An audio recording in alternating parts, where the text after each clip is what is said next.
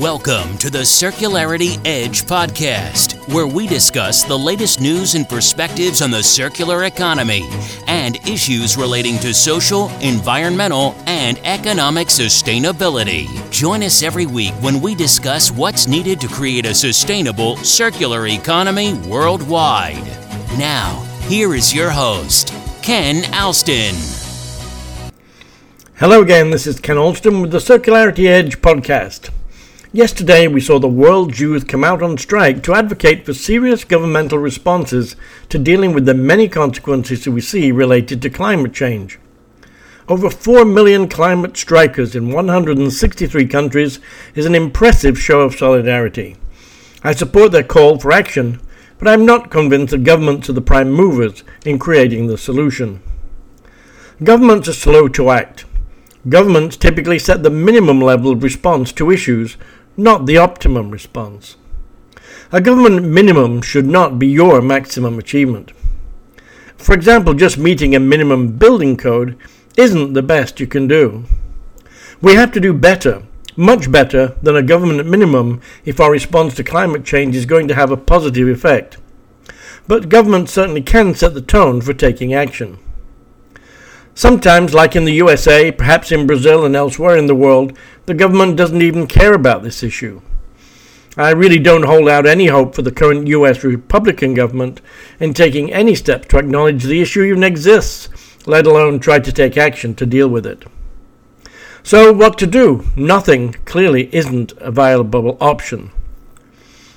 In the last podcast, I called for a popular revolution. Viva la revolution! It was an in-the-moment response to a question asked by a student about what to do at a Bogota university I was attending. But behind this call for a popular revolution is the germ of an idea, hopefully an important idea. You see, social media has the power to call attention to topics, and businesses as well as governments can be called out for their contributions to the climate problem and any inaction that they might exhibit. It's time to strike, but to strike at those who are creating the problems.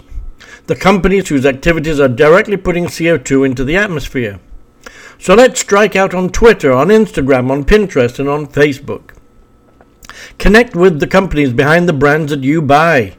Let them know that you want to see their climate positive plan. Hashtag Viva la Revolution, or hashtag Viva la Revolution in English. Ask the companies tough, pointed questions. Press them for detailed answers.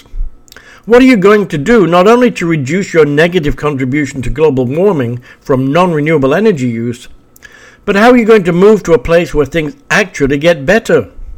More good as well as less bad. How are you helping move carbon from the air, where it's in excess, into the soil where it ought to be as a living organic layer? And how fast are you changing? Because right now, time is of the essence. And it's not just in your company-owned facilities. What are you doing to encourage your upstream and downstream supply chain to do the same? What's your company doing to change your product designs, to change your business model that you operate, and move it from a linear to a circular business model? How are you changing what you make and how you take responsibility to play an active role in collecting and utilizing materials in your products after they've been used, so we effectively eliminate the whole concept of waste? Not less waste, but eliminate the concept of waste. You see, up to 50% of greenhouse gas emissions come from moving materials and products around the world. And even something as simple as a tennis ball travels over 83,000 kilometers or 50,000 miles before it gets into the hands of a tennis player. And imagine that effect of moving materials multiplied up by the millions, even billions of products being made, sold, and used all over the world every day. This is the huge scale of the problem that confronts us. Creating a sustainable circular economy which intentionally designs materials, products, services, and systems to flow in safe biological and technical cycles is what's needed to make a significant difference here. It needs to be a sustainable circular economy because circular isn't automatically sustainable. It needs to be sustainable to make sure we include important social and environmental dimensions which are not a part of current design specifications. Take the moves we're seeing into renewable energy. How many solar or wind energy projects do you know that are designed to flow in a sustainable circular economy? Probably none. Used turbine blades are being sent to landfills, and they're so huge, have no end-of-use plan, and are increasing in number to such an extent that speeding up the filling of landfills cannot be considered a viable option.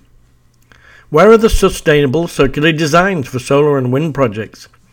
Here's where innovation can start to play a role. But the simplistic ways I hear so many people talk about the circular economy just won't cut it. It's not about better, more efficient waste management. It's not about trying harder to recycle. It's a complete paradigm change, intentionally, by design. Now next week I'm back in Colombia on my quest to start and foment this revolution. Come and meet me in Cali, Colombia at the Cali Epicenter of Development and Peace Conference on the 26th of September. Then in Medellin, Colombia to talk about the deployment of a sharing economy platform as an enabler of one of the 5 circular business models. And if you're in Panama, come and see me at the event hosted by the Netherlands ambassador on the October 2nd in Panama City. You can contact me for more details. Also, get in touch with me for details of how we can deploy tools like this value-generating asset-sharing platform in your city with your Chamber of Commerce or any other network of organizations. Go to www.circularassets.com for more information. Because actions speak louder than words now. Come and join me in creating the sustainable circular economy revolution. This is Ken Alston with the Circular Economy Podcast, signing off for now. You've been listening to the Circularity Edge podcast. Be sure to subscribe on iTunes or Google Play to get new, fresh weekly episodes. For more, please follow us on Instagram, Twitter, and Facebook, or visit our website at www.kenalston.com.